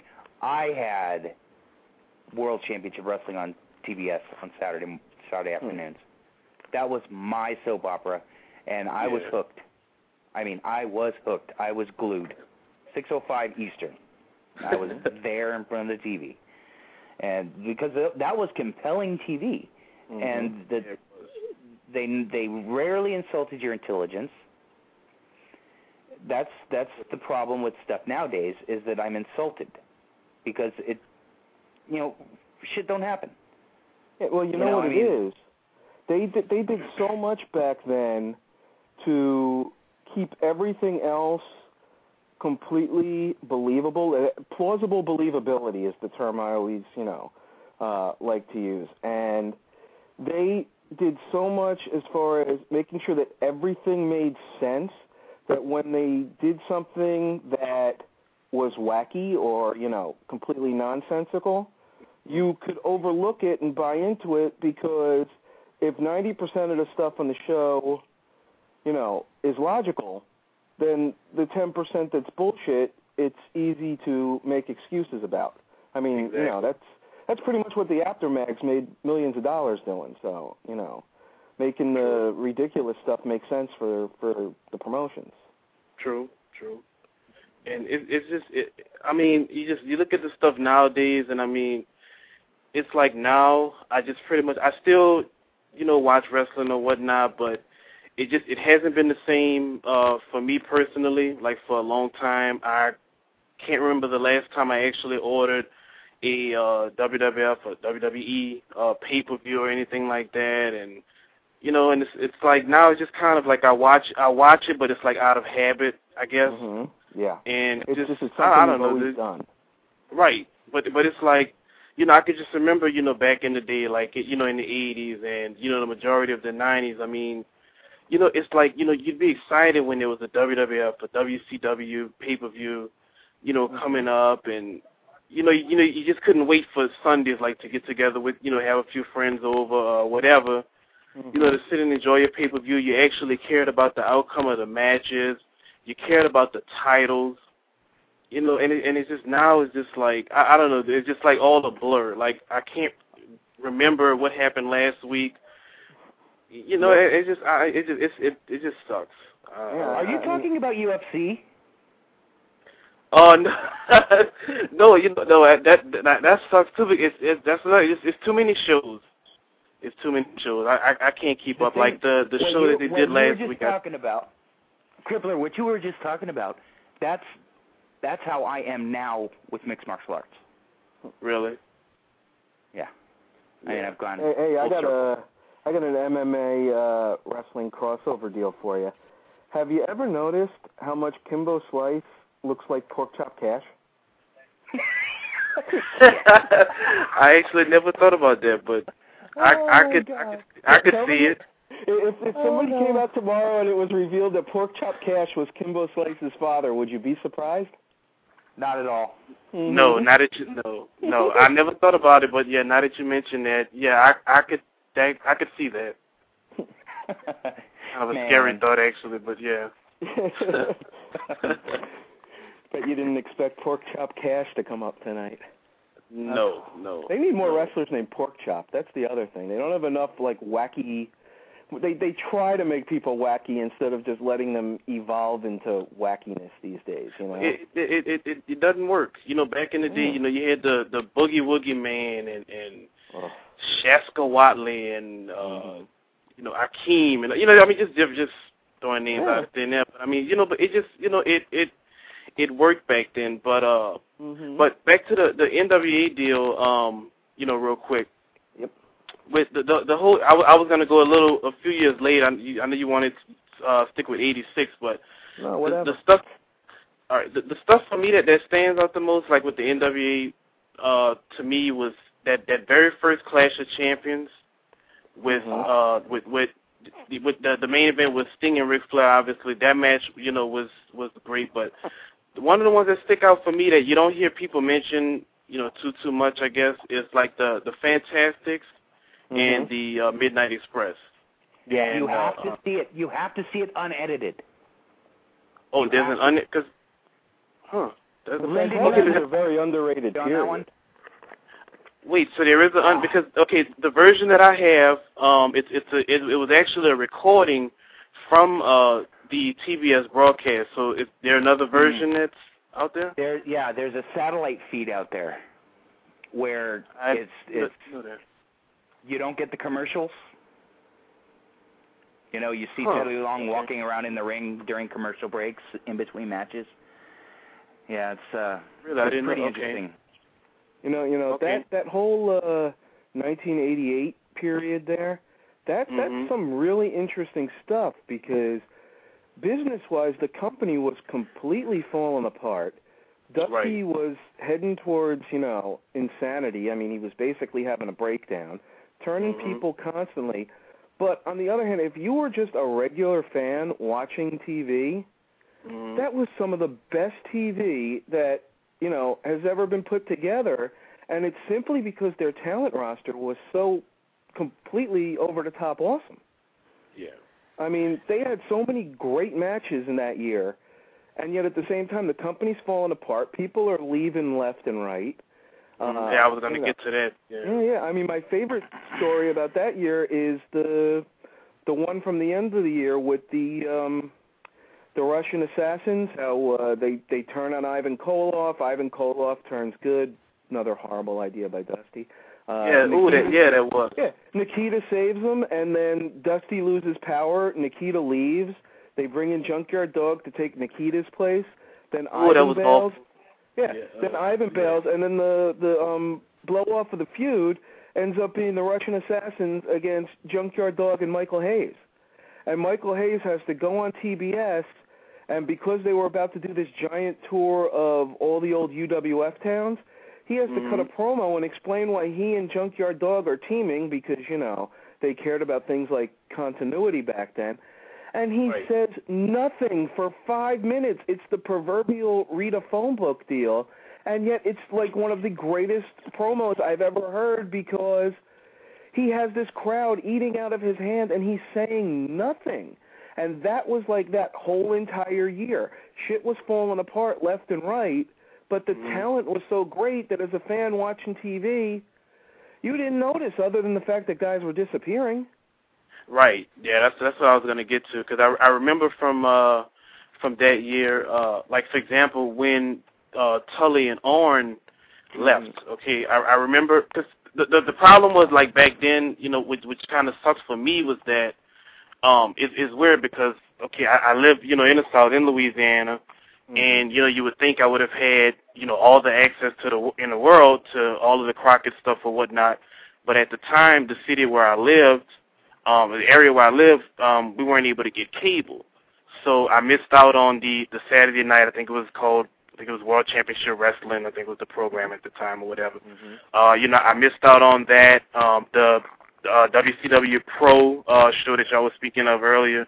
I didn't get to see that. So a lot of the stuff that I missed, the only thing I had access to for NWA was NWA Worldwide. So, I only caught bits and pieces here and there. But I do remember when the Tully and Arn left, after they lost the titles to the NWA titles to the Midnight Express, and then they left, and I'm like, okay, well that's weird. We didn't know what happened to them, and then the situation a little bit later that you're speaking of with Ivan Koloff, being turned on with the Assassins and Nikita leaving, and I just thought it was kind of weird. Didn't know what happened, but yeah, and I actually forgot about the part where the Assassins were actually the replacements for the Powers of Pain. So that whole deal was everybody got replaced in the feud. It was the strangest thing ever.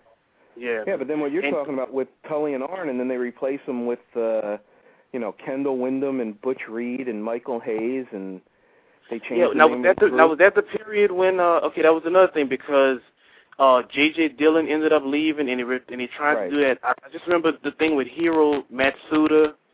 I believe they brought him in to, they called it the Yamasaki Corporation.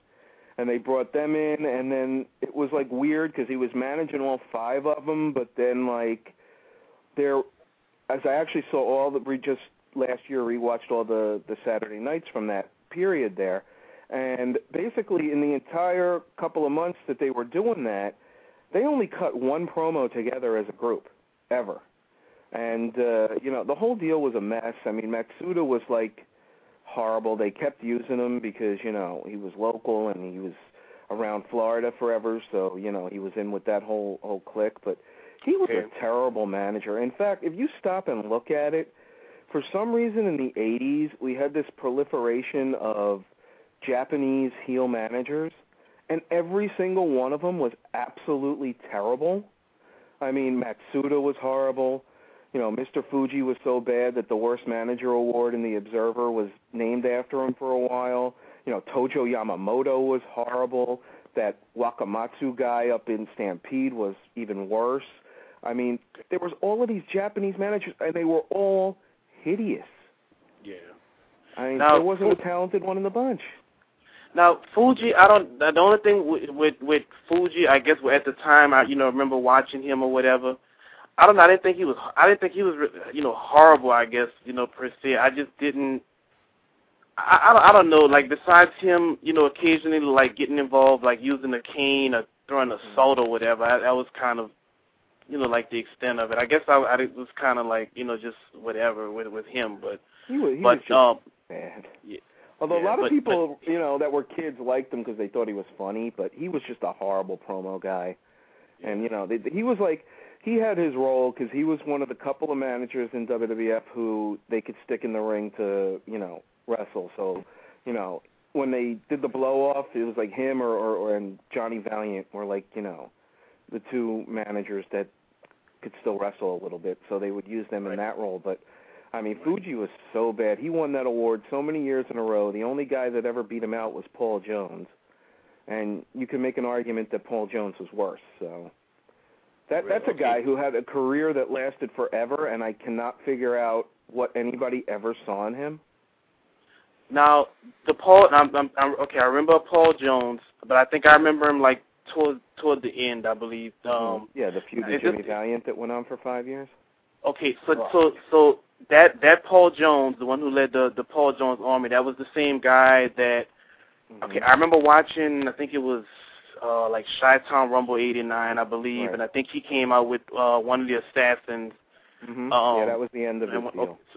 Okay, so that's the same guy. Right. Okay. And somehow he was like this massively over babyface in the 70s, and then he just became this atrocious heel manager in the 80s. His promos, not only would he forget the names of guys he was feuding with, he'd forget the names of the guys he was managing. I've seen him stumble over so many promos, he's just hideous. And then they had him with Jimmy Valiant forever, who was also, like, brutal. So, that was the worst of the NWA, was the whole Paul Jones, Jimmy Valiant thing. And that thing went on for, like, literally 5 years. I think they started feuding in 84, and they finally blew it off in, like, 88, 89. Wow. So, yeah, that was horrible. But, that's crazy. But, I guess it's one of those things, I guess, too. I don't really remember it exactly, but but it just goes to show you too, like back then, how, I guess no matter how horrible the feuds were or whatever, but they had a lot of good stuff as well. But it's amazing to me, like looking back on, that particular time period. If you watch stuff from back then, I look at the crowds, dude, and it's like, and I miss that, and I guess, like even back then we watched when we were younger. I think we at some point kind of knew, like everything wasn't on the up and up, but still it was one of those things where, you just got into everything, and it was so much fun. Yeah, that's the difference between then and now is the emotional investment. There's no emotion in wrestling anymore. No, not at all. Because for some reason, the crowds decided that instead of being there to watch the show and, cheer on their favorites, and boo the guys they don't like, and, try to inspire the babyface to fight back and all that stuff. For some strange reason, and I actually blame ECW for this, wrestling crowds decided that they wanted to be part of the show. And so it all became about, chants and signs and who can, show up on camera and all of this, dumb crap that has really nothing to do with while they're there. There's no emotion anymore, and that's why the Flair retirement thing works so well, because I maintain that he is the last guy that people have a true emotional, attachment to. Right, could you associate him with the good time, that era, basically.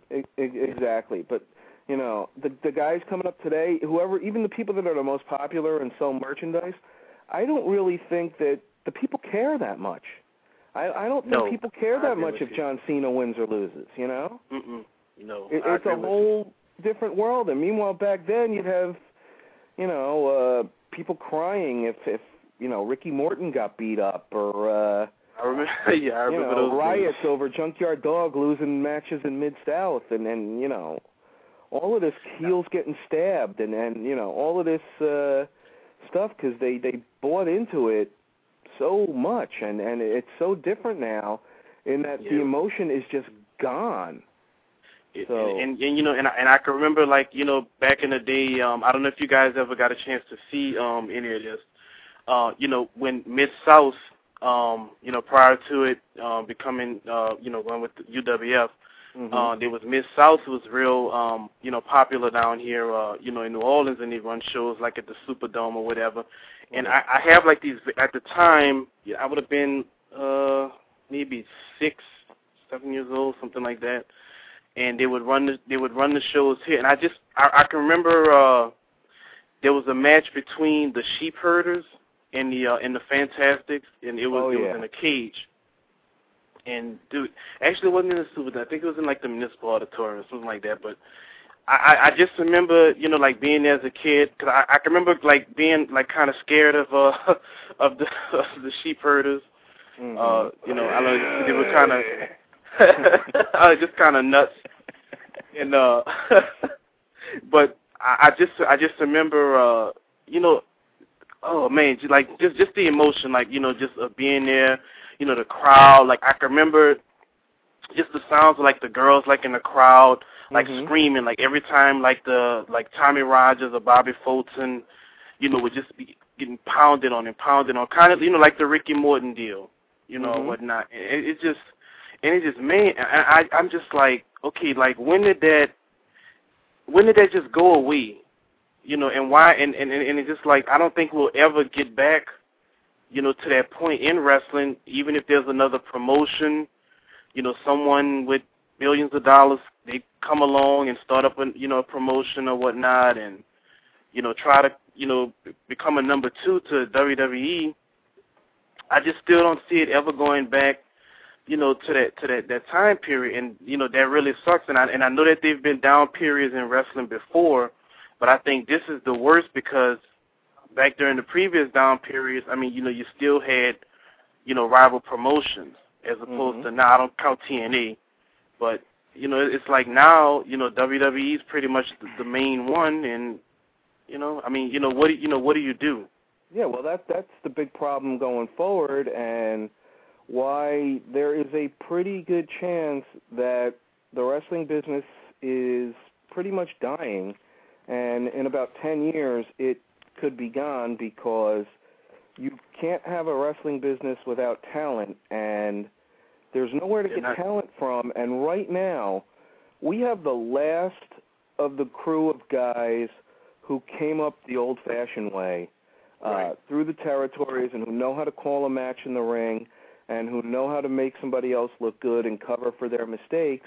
And once that crew of guys, the last bunch from, that came up the old way are gone, there's not going to be anybody coming along who can take these green guys who have 1 year in developmental, take them on the road, teach them how to work, cover their mistakes, and make them look good so they can turn them into draws.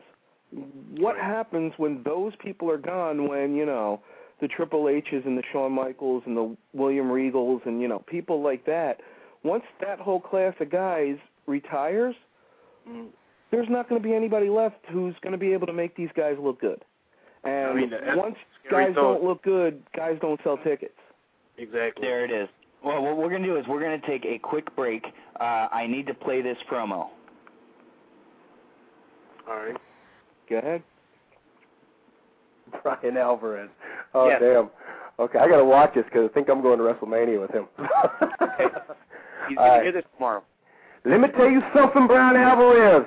You nothing but a no-good, yellow, lily-livered, sex-sucking dog is what you is. You out there, you trying to present wrestling news. There's no wrestling news. The only news that's out there is Brian Alvarez is sniffing jocks, and he's out there trying to find a scoop. There ain't no scoop. The scoop is, don't go to Brian Alvarez. Go to Between the Ropes. Go to Rubber Guard Radio. Tell Brian Alvarez that he's a no-good yellow dog. He's just like Nikita Koloff, and that's what I'm talking about. Bottom line, first blood. That's it. Now then. Vito, that's man love Vito for you, baby. I will talk to you very soon. All right. Gotta love Vito. Last week's show, I had Vito as Dusty Rhodes cut a promo on Dave Meltzer, and that was fucking brilliant. That was after the stream stopped streaming, so for those faggots who don't want to listen to the whole show, it's after the 2-hour mark. I got to hear that one. Oh, it's brilliant stuff. I've been trying to rip it, but I can't seem to rip it properly. but I don't know. Maybe too many wellness violations or something. So let's go back to the Clash 1. It was a very important show. It was the coming out party for the Fantastics nationally. It was Sting's coming out party. Also, you had Barry Windham turning on Luger and joining the Four Horsemen, creating my favorite incarnation of the group. First off, Crippler, what did you think of that turn and what it did for the business right then? All right, I'll tell you from what I remember. Actually, okay, I remember that particular clash. Barry and Lex won the titles from Tully and on, and I remember. I think it was maybe a month later. I know they didn't have the belts very long. I remember seeing, the whole turn go down with Barry, and like you, I agree with you that was actually my favorite incarnation of the Four Horsemen, because I remember the whole deal with Barry when he turned the black glove and the claw. That was that was cool. But as far as business wise, I mean, I liked it. That was a good year for me with NWA because the matches were good. I remember Barry had a match with Brad Armstrong on, I think it was the next Clash. I think after that, or maybe a few months down the line after that, something like that. That was good, and it was just cool because Flair was world champ, Barry became the U.S. champ, and Tully and Orn had the tag belts, and there were just so many great matches. With those guys against the Dusty Rhodes, the Stings, the Nikitas. So I mean, for me personally, I enjoyed it. As far as money-wise, drawing power, I couldn't tell you how they did, but I enjoyed it.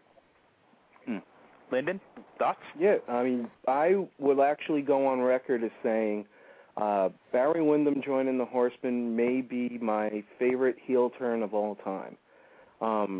Quite simply because it was awesome. I mean, nobody saw it coming. They planted seeds, of course, on TV, but nobody believed it because Windham had never been anything but this white meat pretty boy baby face leading up to it. Never even played tweener, never broke a rule in, the entire 8 years of his career up until that point. So nobody saw it coming. And then he turns heel, and you started to pick it up in 87, and you talk about somebody taking something to the next level. That was Barry Windham after the heel turn, because there was a period of time there from late 87 until he broke his hand and left the NWA in I think it was February of 89, that he was pretty much the best wrestler in the world. And we're talking about a guy who was teaming with Ric Flair in his prime as NWA champion, and Windham might have been better. That's how great he was. He went heel and pretty much became cool as fuck. I mean, you could have bets every week on what finisher he was going to use to beat the jobber on Saturday night, because the guy was working 5 different finishers at one time and got them all over. I mean, that's how good Windham was. He was using the claw, he was using the bulldog, he was using the superplex, he was using the lariat, he was using a figure 4. I mean, he was beating people with everything. And he got over so huge, and he was amazing as a heel, which is why that year, people love it, even though business-wise they were going in the toilet. And a big part of that has to do with Barry Windham. And, there's no other way to put it. I mean, at that time, he was probably, for that year, the best wrestler in the world. At least the best wrestler in America. And considering he was, on the same show as Flair, that's saying something. But that's how good badass Barry Windham was. So, you gotta tip your hat to him, and pretty much that run kept him over for the rest of his life. Because he would come back and, hell, it's Barry Windham. He goes to the top, and, and it's amazing that he became such a good worker when his father was the exact opposite, as he was a good promo bad worker guy. So, it just shows you that genetics doesn't always, lead to things being the same. But yeah, he was just look at David Flair.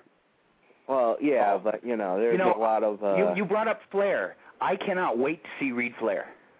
Yeah, I agree with you. Yeah. He's going to be good. Because there's been so much talk about, even back when he was in high school, you'd hear these whispers that he was like this really tremendous athlete and that he had everything that, David's missing personality-wise. But on the other hand, now you're hearing these rumblings of, that he's got a lot of Randy Orton in him.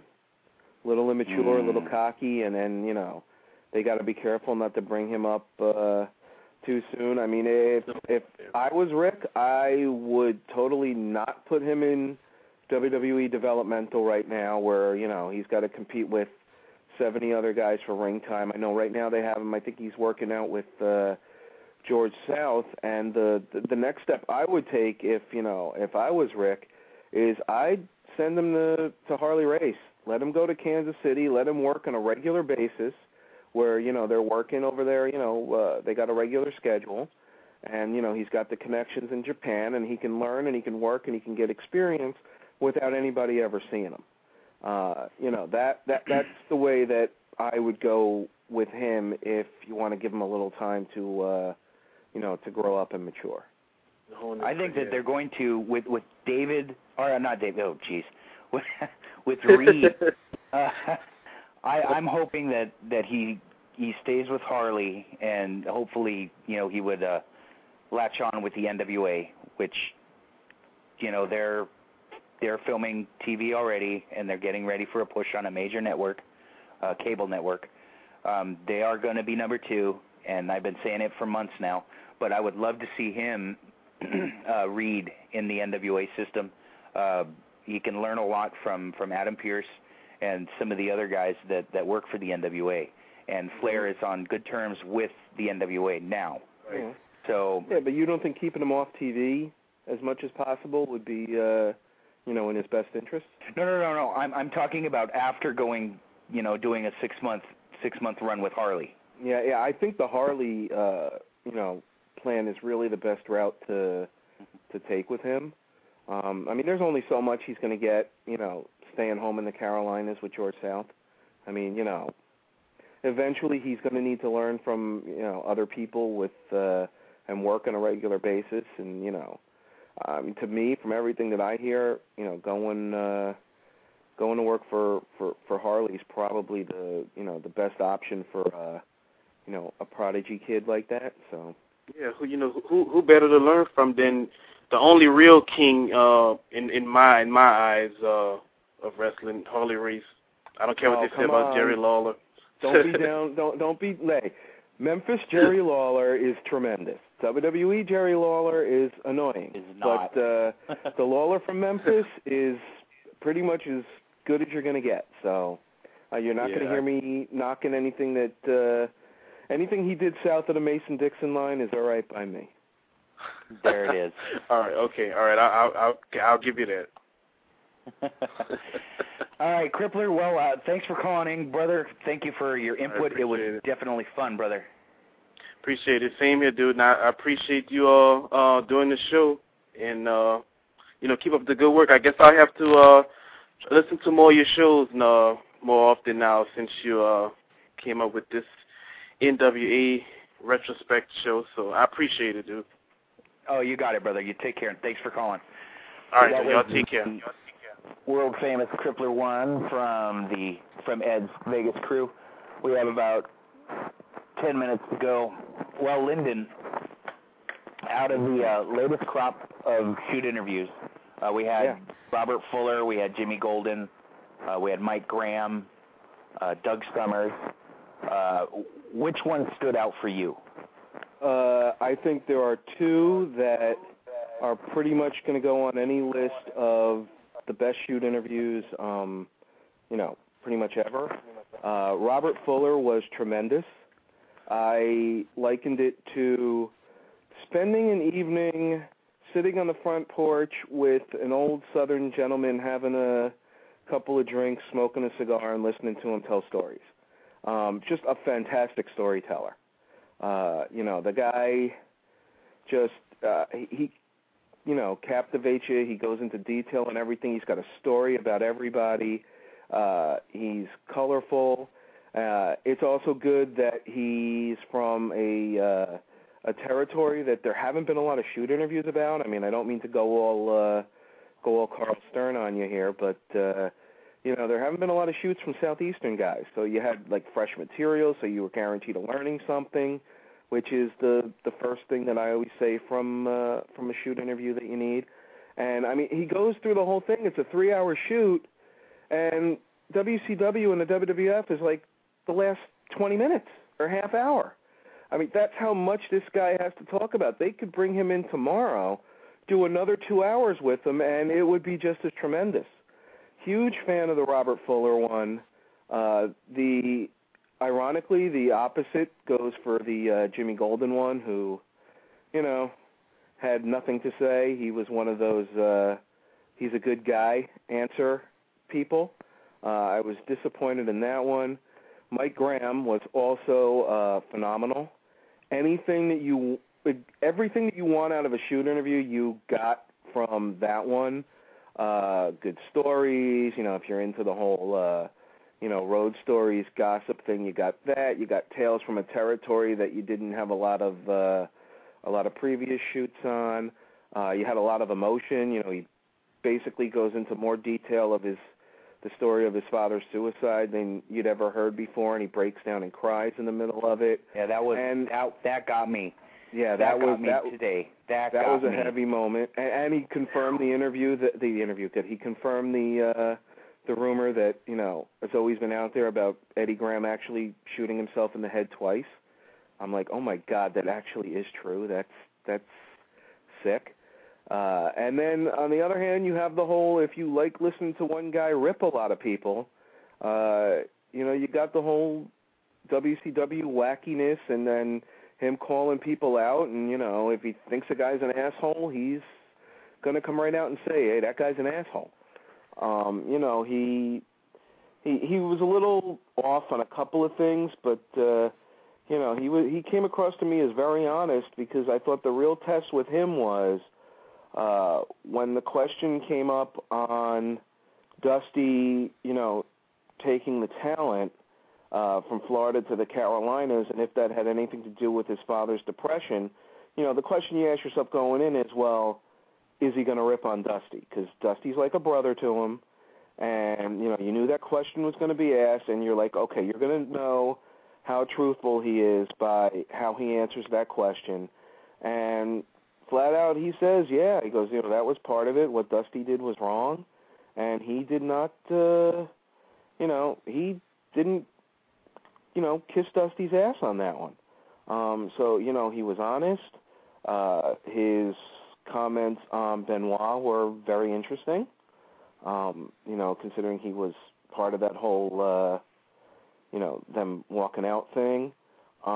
He made a comment about Nancy that's something that has been whispered about for a long time, but nobody else has said since, the whole murders went down, which is that she wasn't exactly the most mentally stable person in the world, and that she was rather violent herself and a bit of a manipulator. And, when the whole thing went down, I actually said, my whole, when the story of the Benoit murders first happened, the first thought that popped into my head was that, she snapped and killed the kid, and then Benoit killed her, because there had always been these stories out there about her being kind of crazy and kind of violent, and he's pretty much the first person to go on record with that since the whole tragedy went down. It's 3.5 hours long. It never drags. You can sit there and listen to the whole thing in one sitting.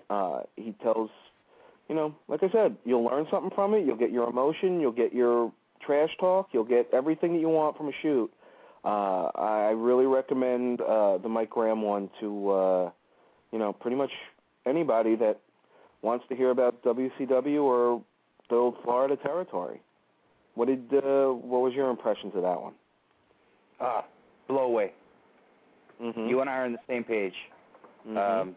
Just blew me away. The Graham shoot was just unbelievable. And, you know, and he doesn't care. Nope. He got his money. He got his money for the Florida Tape Library. He doesn't care. He's like, he's done. He's loaded. He's got all of this Florida real estate. He's set for the rest of his life. So he doesn't give a shit. He spends all his time hanging out on the beach, and he's got no desire to do anything but, you know, sign a few autographs a couple of times a year. So he'll call an asshole an asshole. He doesn't give a shit. And those are the guys that make the best shoots. Exactamundo. Exactamundo. Yeah, Doug Summers was okay. Decent enough listen from the standpoint of an obscure guy that, you know, nobody really cared enough to have a lot of details on, you know, going in. So you got a few fresh things. But, you know, for the most part, it was a run-of-the-mill shoot. I mean, another guy who kind of thought that he was a bigger deal than he was. But, you know, it was interesting. It's a good listen for a, you know, way to kill a couple hours. And the what was the other one? The Jerry Jarrett guest booker liked his concepts, didn't like his talent choices. I found it odd that he would say to release all of the you know, the talent, and I'm thinking to myself, how are you going to get out of those contracts? That doesn't exactly work. And that he would then do that and then re-sign some of those same people that were, you know, causing the trouble to begin with. So his talent choices in that struck me as very odd, but his booking concepts I was, you know, a pretty good fan of. I mean, that was all right. You know, I mean, it certainly wasn't on the level of Fuller or Graham. Those are really the two must-have shoots of everything out there. And then I also heard Brian Clark recently, and he was good because he's another one who's out and doesn't give a shit. So he'll call an asshole an asshole. If you want to have if you want to hear a guy talk some trash, and you know, he has that one comment that makes you raise your eyebrows about Shawn Michaels getting away with a lot of shit because Vince and Pat Patterson like to watch him in the shower. That was probably the highlight comment of that shoot. But what do you think of it? I mean, other than that, it was pretty, you know. No, I mean the comment. Do you think it's true? It's one of those rumors that's been around for quite a long time. Let me put it to you this way: he's not the first person I've heard a comment like that from. So, I mean, that kind of shit has kind of been around for a while. I mean, both about Vince and about Patterson. So, I don't know if it's true, but on the other hand, I wouldn't be shocked if it was. You know, 50-50, either way. If it was true, if it's not true, I really wouldn't be surprised if it went either way. So, you know. Tremendous. Well, we are running out of time. It's just about time for CSI. Mr. Walker, thanks for the hour, brother. It was my pleasure. It was fun. We'll definitely have to do it again. Yeah, no problem. Take care of the body. Take care of your body, brother. I'll be around for the next 6 weeks nursing this blown-out knee, so I'll probably be making the rounds, hitting all the, you know, people that asked me, all the people who I promised to be on their podcasts. I'll probably end up, you know, making good on those promises over the next month and a half. I know I'm supposed to do the Carl Stern Fun Time variety show, so hopefully we can, you know, get that one up and going. And anytime, you know, you need me again, I'm going to be around for a while. So there you go. Tremendous, brother. Thanks for your time, and our bumper music on the way out is for those that will remember the 80s NWA. So I will see you guys next week.